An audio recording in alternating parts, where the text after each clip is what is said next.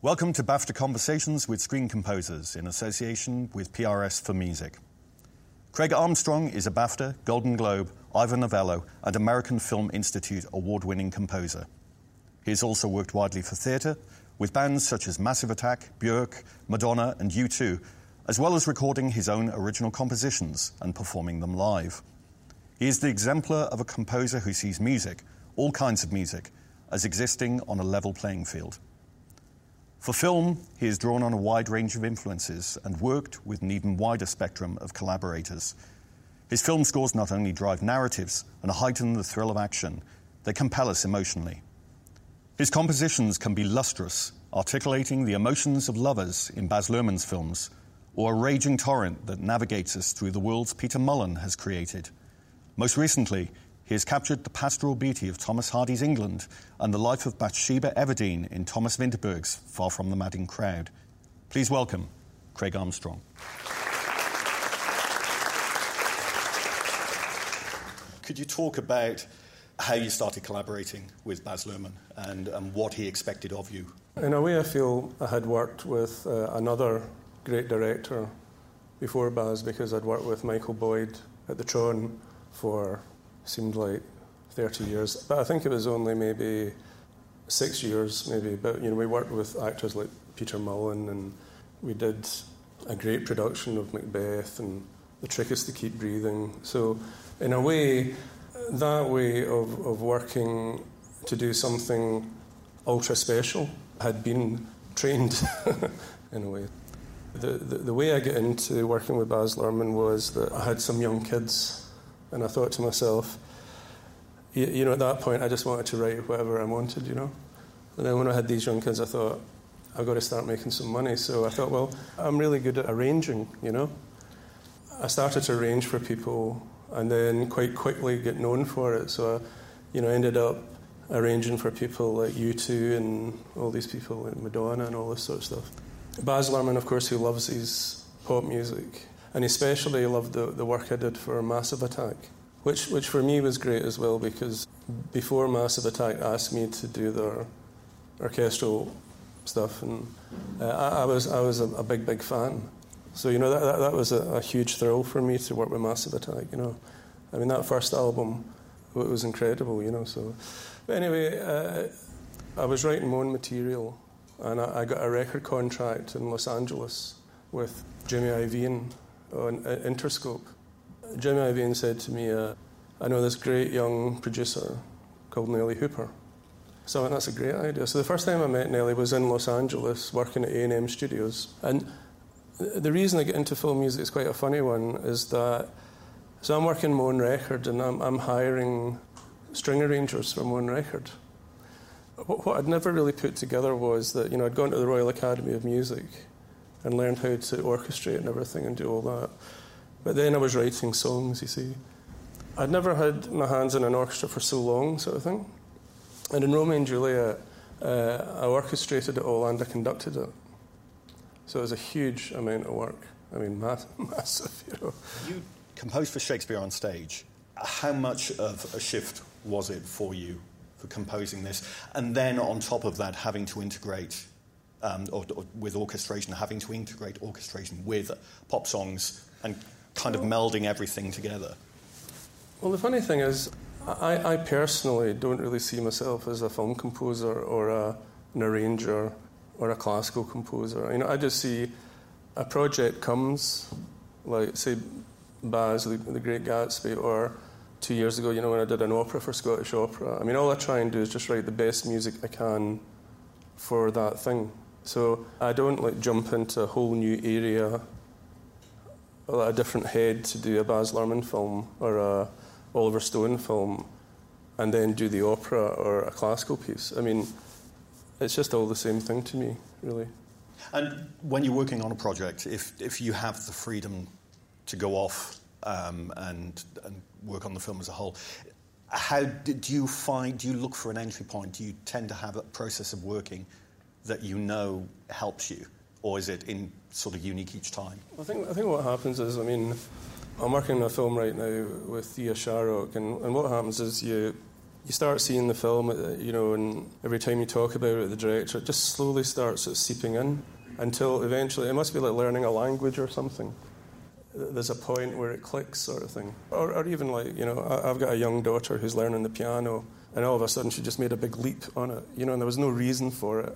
It just happened. And I think films like that, for me, I just sort of let it bury itself in my subconscious, and then it's actually quite easy to write a lot of music. It's maybe not all right.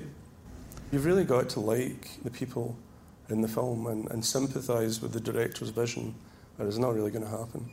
And as such, do you prefer getting the script as early as possible and actually sort of immersing yourself in that world before you actually see the film? I've written lots of stuff just from the script, especially Oliver Stone's scripts. I mean, Oliver is an amazing writer, as I don't have to tell anybody.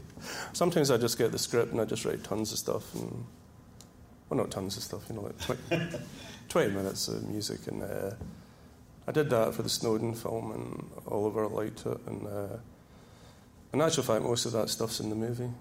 It's an interesting thing, if you write music, it's just one of these things you do take it for granted, or at least, you shouldn't maybe take it for granted, but I'm always thinking about it, or I'm always excited. Next year I'm doing mostly classical music, so I'm always thinking about, let's write the most weirdest piece I can write here. And, you do realise when you leant across like that, you had half the audience going, he's going to play. Damn. I will play some. But yeah, that's the way I sort of do it. That's really not a proper answer, really, because there's no real answer to that, actually. And in terms of immersing yourself within that world, are you someone who would want to visit a set and sort of soak up the actual practicality of it, or are you quite happy to ensconce yourself in a room, in a studio? Well, Baz Luhrmann invites me to the set. When we were doing The Great Gatsby, I was on the set when they were filming that. And of course, it's great to see an artist as amazing as Baz Luhrmann actually. Because, funnily enough, you don't often see what the director does, if you see what I mean, Because by the time you sometimes get it, it's more or less, sometimes very rough, but it's quite nice to see a director in the middle of it, with Leonardo throwing bottles of champagne into the swimming pool and stuff, But and that's not even for the film, that's not even for the film. But so he does that, and then with the Gatsby, he'd film it during the day, and then at night we'd have these meetings, maybe 8 till 1 in the morning. But we got on very well. It's been a very long relationship. It's been 20 years. It's a long time. We're going to come back to Baz Luhrmann again in a moment, but we'll sort of move away from that. I'll say one thing before we move from that. One of the things about working with a director you like, it should also be fun, for any young composers here. Really good directors, as I said before, are very respectful, and that gets the best out of people, because, you want to do this, you want to write this great piece of music, So it's really, you don't find yourself with writer's block? Is it because you have this image in front of you that you're constantly responding to? That reminds me of something I said to this really famous concert violinist. I said, do you ever forget is it you're going on stage? She just looked at me with venom. Would it matter? There's lots of great composers. If it happens, it happens. So what? We're going to move to 18th century England now. This is Jake Scott's Plunkett and Maclean from 1999. And I know it's 15 years ago, but you're composing that piece. I very much like working with Jake Scott, who's Ridley Scott's son. We got on very well, and I've always been very interested in electronic music right from when I went to college. And although I'm more known for my orchestral music, I think. But,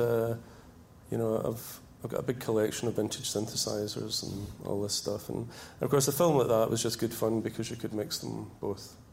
I pulled out all the old boxes and 1980s Russian drum machines and stuff like that, and VCS3s. And it was fun doing that. It was especially fun working with Jake. He was a very generous director. And what about Moulin Rouge, your next project with Baz Luhrmann? Because again, you've said that he's a perfectionist and a stickler for detail. Because, you're talking about a very specific period in time, and yet it's a location that within the film exists almost out of time as well. There was perhaps a little nod to Satie or something like that, but minimal. really. I mean, I think Baz is famous for completely smashing everything up and sticking it all together again, isn't it? Musically, well, Moulin Rouge was an interesting construct because the story was based in the songs. The skeleton of the whole thing was all these songs throughout the whole thing, you know, and those were the sort of markers, and then there was scoring between all that. So as far as the songs are concerned, you know, when you're arranging stuff, and it was kind of like going back to being a kid again, doing arrangements. And I don't really do any arranging now, but arranging is quite nice because you haven't gone through any of the emotional torment of writing it. I mean, arranging's a craft, really. Really, Moulin Rouge was half arrangements, and of course we tried to do them, some of them quite differently, you know, from the famous songs that they were. Yeah.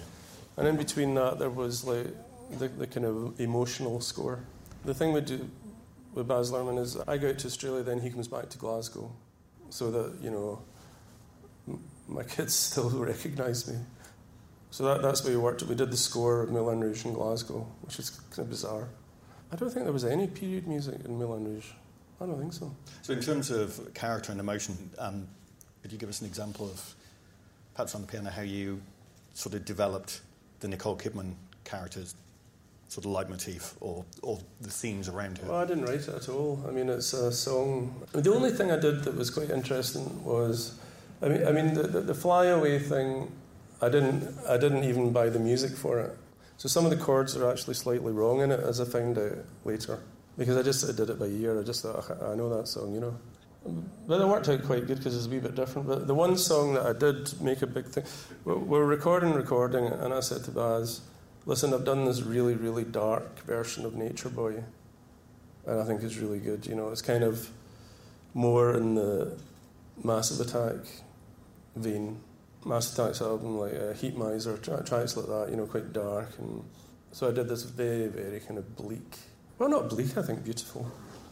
There's a fine line between dark and beautiful, I found. And what he did with that was he used it everywhere.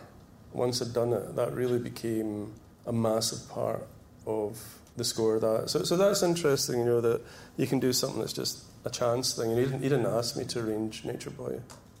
That's the one that like David Bowie sang on it. Yeah. But then that was like used as a motif a lot.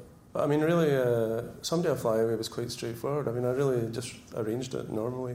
Apart from Baz normal, of course, it's like really over the top. I think one of the remarkable things about this film is I can't think of many other films where the collaboration between composer and director is so great. And I think the thing is with a Baz Luhrmann film is it's a tremendous commitment to it.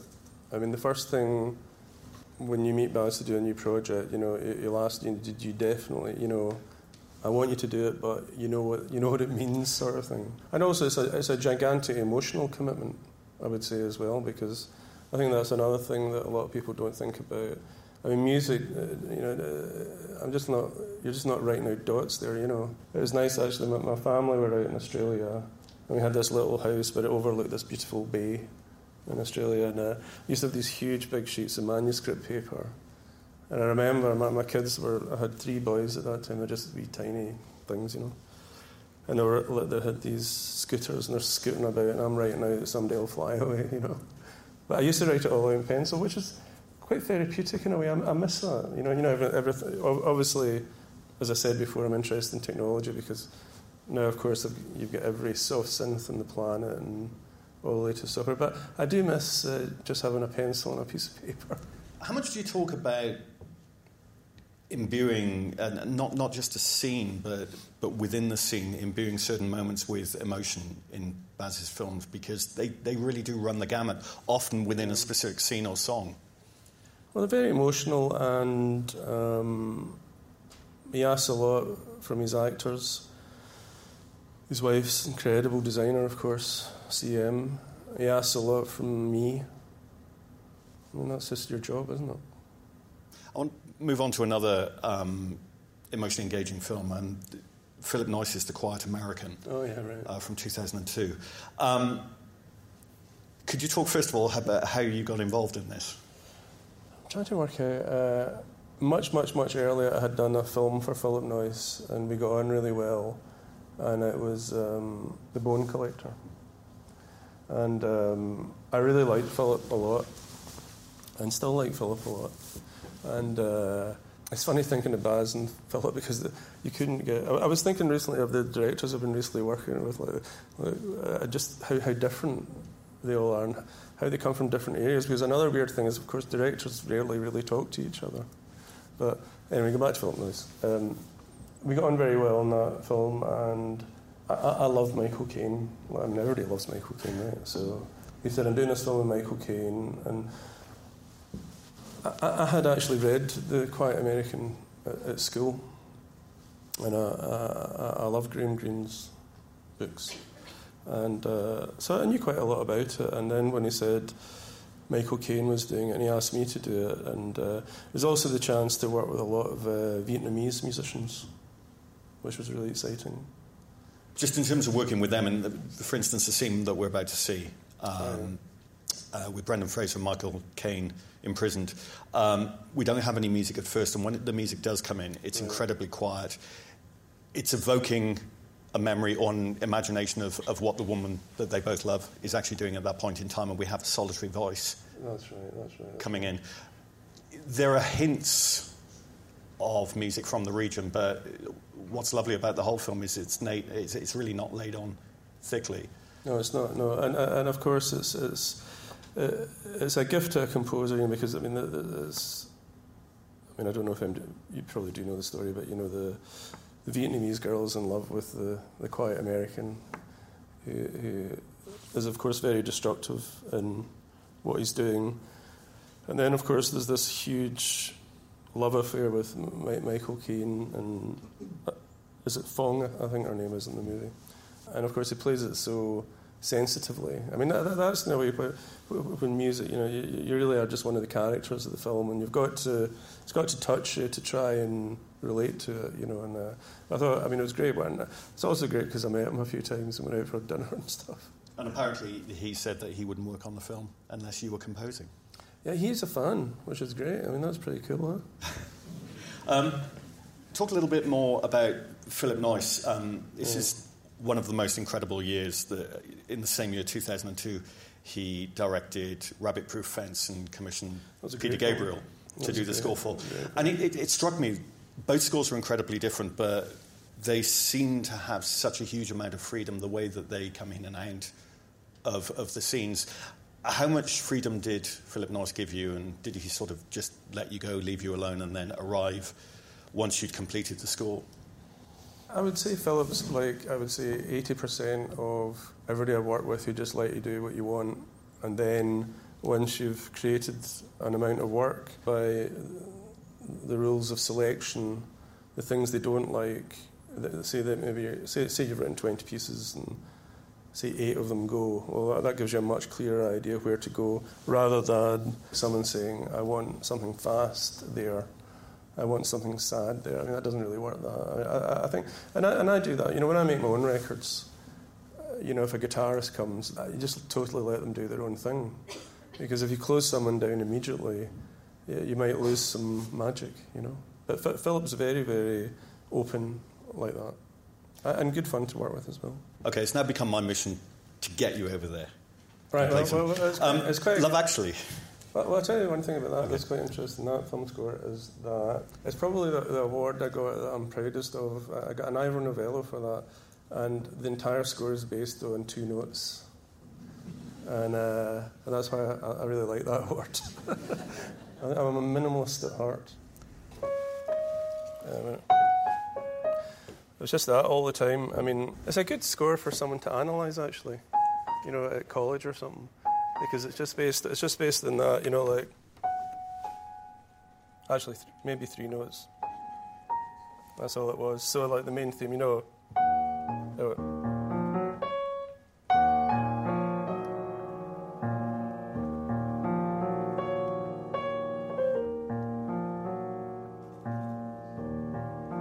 So it's just this, and then when it was very delicate, you'd be playing around with,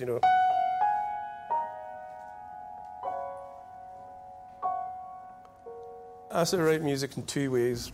if you play something that's nice in a way, but also it limits you, of course. So what I tend to do with the piano is, if someone asks me to write a film, for instance, I've got this little game. I try and do the hardest thing I can do and try and get out of it, sort of thing. So, like, you know, hit a chord like that, you know.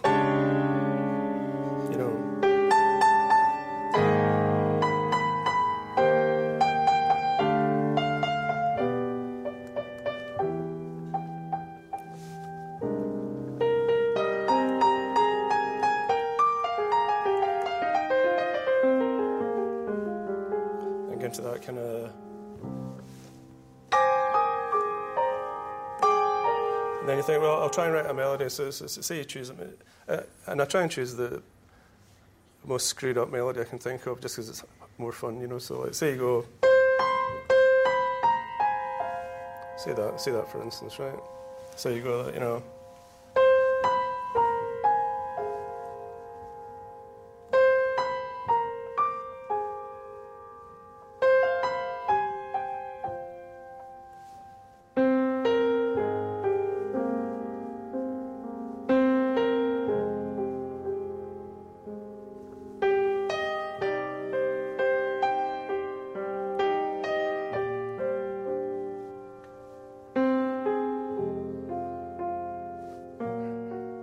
Change key all the time just for fun.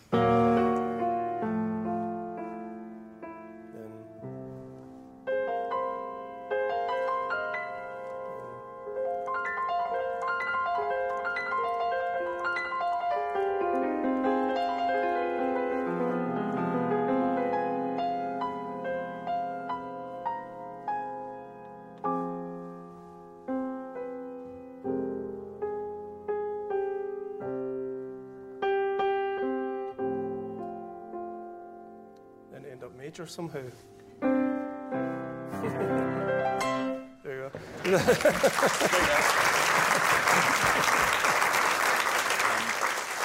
That's quite a good way, you know.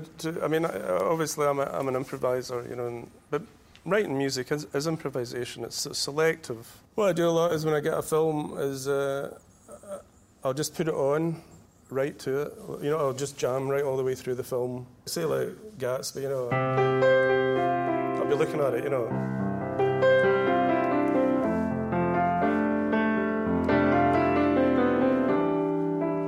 Or whatever, and then what I find by doing that, and then you can be doing really mental stuff, you know, like anything. Then some of that actually, say like a third of that might be good. And then the other way, which I think is quite a good way to write, is because right now you've all got all composers have got computers and synthesizers and all the rest of it. It's actually quite good not to use anything at all. You know, I'll sing it into my iPhone. You know, like the tune for "Far From the Madding Crowd" was one. You know, it was just that. You know.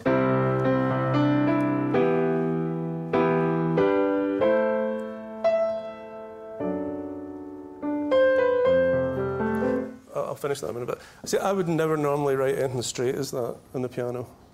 Do you know what I mean? I'm much more like, say, like Love Actually is more like what I'd write on the piano, you know, that.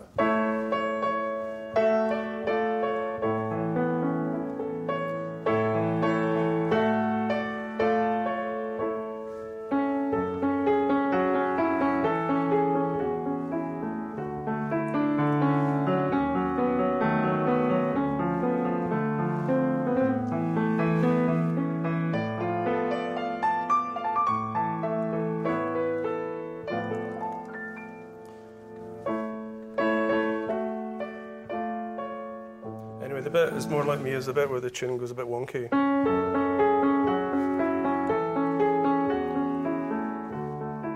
Whereas something like very straight, like, you know, hymnal.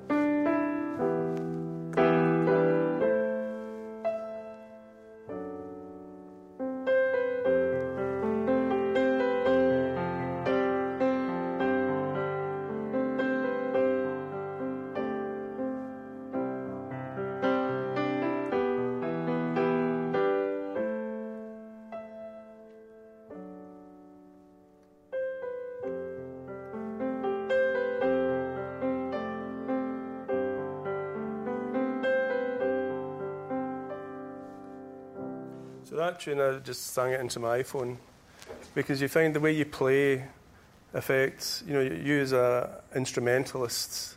I'm aware that we're quite tight with time, so if it's okay with you, we'll skip over the Love Actually and Ray clips. Yeah. But just with Love Actually, you played part of a Glasgow Love theme, which, for anyone remembers, it's the wedding video scene where Andrew Lincoln's showing her the video. He shot just her, not the wedding, and Keira Knightley's watching it and realising. And it struck me what's interesting about subjectivity with your composing, that it's called the Glasgow Love theme, but whose love theme is that? Well, there's a very, very boring answer to that. It's Richard Curtis. I thought you said it's Richard Curtis's love theme. Well, it is in a way because he named it. What it was, for Love Actually, like any other movie, there was probably about 5 love themes, and to differentiate that one, because he came up to Glasgow that day, he just called it the Glasgow Love theme, so there's absolutely no emotive basis for it at all. But more with your composing for that scene, we start off thinking it's Andrew Lincoln's theme, but because of the shift in subjectivity, by the end of a scene, we're with Keira Knightley watching it, and I was just curious about your composing that. But it seems it's the same piece of music, and yet there's this seamless shift from one person to another. Interesting thing about Love Actually was that when I met Richard Curtis, we decided right from the beginning we'd do it completely not humorous at all. Do you know what I mean? Like when she finds the video, it wasn't at all going to be postmodern in any way. There was going to be no subtext to the music. It was like, I can't remember the actor's name, but the Portuguese love theme, when the girl comes down. Colin Firth, right, sorry, he's a great actor. And, it wasn't like, well, isn't this really funny? That this could never happen, right? This is crazy, right? No, we didn't do it like that. We did it like, she is saying, at that moment, I have decided I'm leaving Portugal, I'm going to marry you. And that's why Love Actually works, actually. Because if you'd done it any sort of clever, if you'd approached it in any sort of intellectual, or even tried to go with the humour in any way, although, of course, Bill Nighy and all the songs were done up in my studio, which was a riot, actually. I mean, he's an incredibly funny man. But the parts that kind of bed Love Actually down, I mean, I know that there's a lot of people who can criticise it, but I saw it as quite a touching film, really. I think Richard Curtis does believe that, which is optimistic, I think. Which, I can see that working through all his films. And yet, even however people feel about that film, I think everyone's generally, the moment you get to the Emma Thompson narrative strand, everyone's kind of like, that's just I think it's one of these. Beautiful. I think it's one of those films, even if you don't like it, you secretly like it a little bit. Yeah. You've talked about electronic music before, and your most recent collaboration with Peter Mullen. Like all of your work with Peter Mullen, it's different from the previous score. Yeah, well, I've been very fortunate, and the 3 main film relationships I've had is Peter Mullen, the Magdalene Sisters, Orphans, Neds, Baz and Oliver Stone. I've done a lot of work for him now. With Peter, it's special because we're both Glaswegians, and this film was particularly special because we're both actually from that background. So we had a lot of fun with it. I mean, I'd say to Peter, it was a lot worse than that, Peter. I mean, that's nothing. And I think this thing that's so fantastic about that film is Peter is fearless, really, as an artist. Just when you think it can't get any worse, it does, Because at that scene, the end of that scene, he's going back to his dad, who thinks he's going to kill him. So it just gets worse and worse. But the costumes were brilliant in that film. The world that Peter created in that film was brilliant. And I suppose, obviously, Peter's work, and I've worked with Peter right from the Tron days when I was a lad.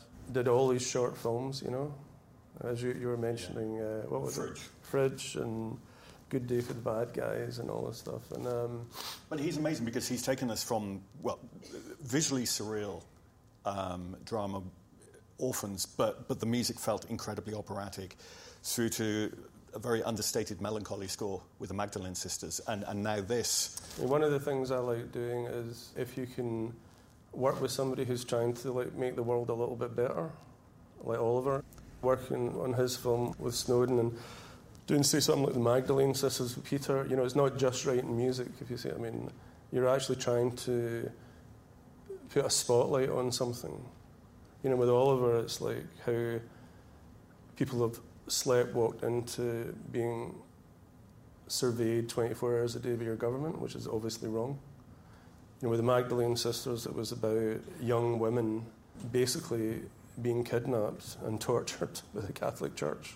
It might go back to my days, because when I went to the Royal Academy of Music, my first teacher was Cornelius Cardew, the electronic avant-garde Stockhausen's assistant. And at that time, which was a bit confusing as a young lad going down to the academy, you know, he had completely abandoned Western music. Like, he was doing lectures like Beethoven is bourgeois and all this stuff, and eventually, of course, got kicked out as a professor. Cornelius was very into making your music work in society in some way, you know, like, you know, make it be functional. And he's dead now, but I think he might be proud of me, because I think what I try and do is like be useful as well as artistic, and do projects like Oliver's and Peter, like Ned's, for instance, is really about how terrible that situation is. But you know, I mean, that's essentially what that film is about. It's about a depth of misery and poverty in a very rich country. It's totally unfair. So I like doing these sorts of films. We're actually going to go to the other end of the scale now. Before I open the floor to any questions, to The Land of Decadence and Baz Luhrmann's The Great Gatsby. I always used to think of this as the kind of film that people thought never got made anymore. It is an absolutely remarkable score, and I didn't think that it could become even more operatic than anything that Baz Luhrmann's done before, but this is just on a monumental scale. The Great Gatsby, of course, an amazing piece of work by Fitzgerald, and it was a very difficult film to work on. But of course, it was on such a massive scale. You know, it was on, I don't know if Luhrmann-esque is a word, but maybe it should be. It was on a Luhrmann-esque scale. You know, these amazing sets and. Can you talk about the sequence that we're going to see, which is the introduction to the world of East Egg, and what Baz and you spoke about? Well, this is right at the very beginning. I wanted the thing to be quite thematic. So right from the very beginning, it's always great if you can kind of, if you're going to go down the theme route, I mean, which you don't have to. I mean, I love lots of music that don't have any themes and are just electronic, but with this, I thought it would go down the theme route. So I got it in right at the very beginning. So you go from the main theme in The Great Gatsby straight into Daisy's theme. So it's all very kind of quite old school composing in a way. But I mean, I love Hitchcock movies and all this, you know, and it's almost a bit unpopular to write lots of tunes, but it works in The Great Gatsby anyway. If there are any questions from the audience. Yep, if you can put your hand up. Hi, I just wanted to thank you for the music that you've been producing. It was my sister many years ago in a record store in North Yorkshire that introduced me to your music. And for me, some of the pieces that you write, sort of it's music that touches a soul where time can stand still and it's just you and the music and nothing else. And I was just wondering if there's any music that you listen to or composers where for you time stands still and it's just you and the music and nothing else. Oh. That's such a lovely thing to say, and it's very touching. I'm terrible. I'm a big emotional sap. I mean, I cry when I play Bach and stuff like that, and there's lots of music that really touches me. Some films do that as well. I mean, I banned myself from watching Cinema Paradiso. In fact, my kids have banned me from watching Cinema Paradiso because, you know, why is Dad weeping on the couch? And my wife Laura says, he's just watching Cinema Paradiso again. So I've banned myself from particular movies, but I'm still very interested in music. I buy a lot of music, and in classical music I do have some favourites. I love the Strauss Oboe Concerto, which is just like one melody right from the start right to the very end.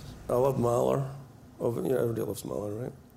And I really love Beethoven's late string quartets. And I like really, really abstract stuff. I like quite a lot of quite radical electronic music.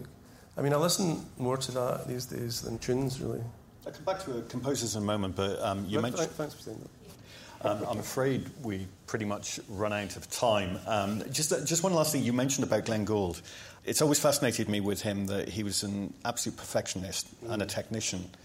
And yet, at the same time, when he reached that moment of perfection with his recording, he would still hum and sing over it, so you'd hear his voice in the background. I mean, what an amazing artist, right? And it conveys pure emotion. And Wim Wenders, when he was a critic before he became a filmmaker, he put together a collection of his writings and called it Emotion Pictures. Oh, right. And it struck me, looking at your body of works, the one thing that defines it above everything else is that it is emotion music. Right.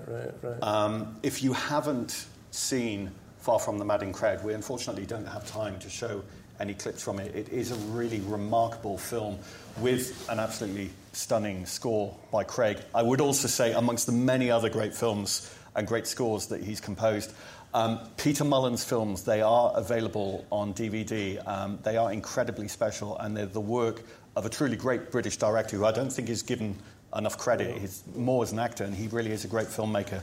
Thank you very much to BAFTA and PRS for Music, also the Royal Albert Hall, but most of all, can you please join me in thanking Craig Armstrong? Thank you very much.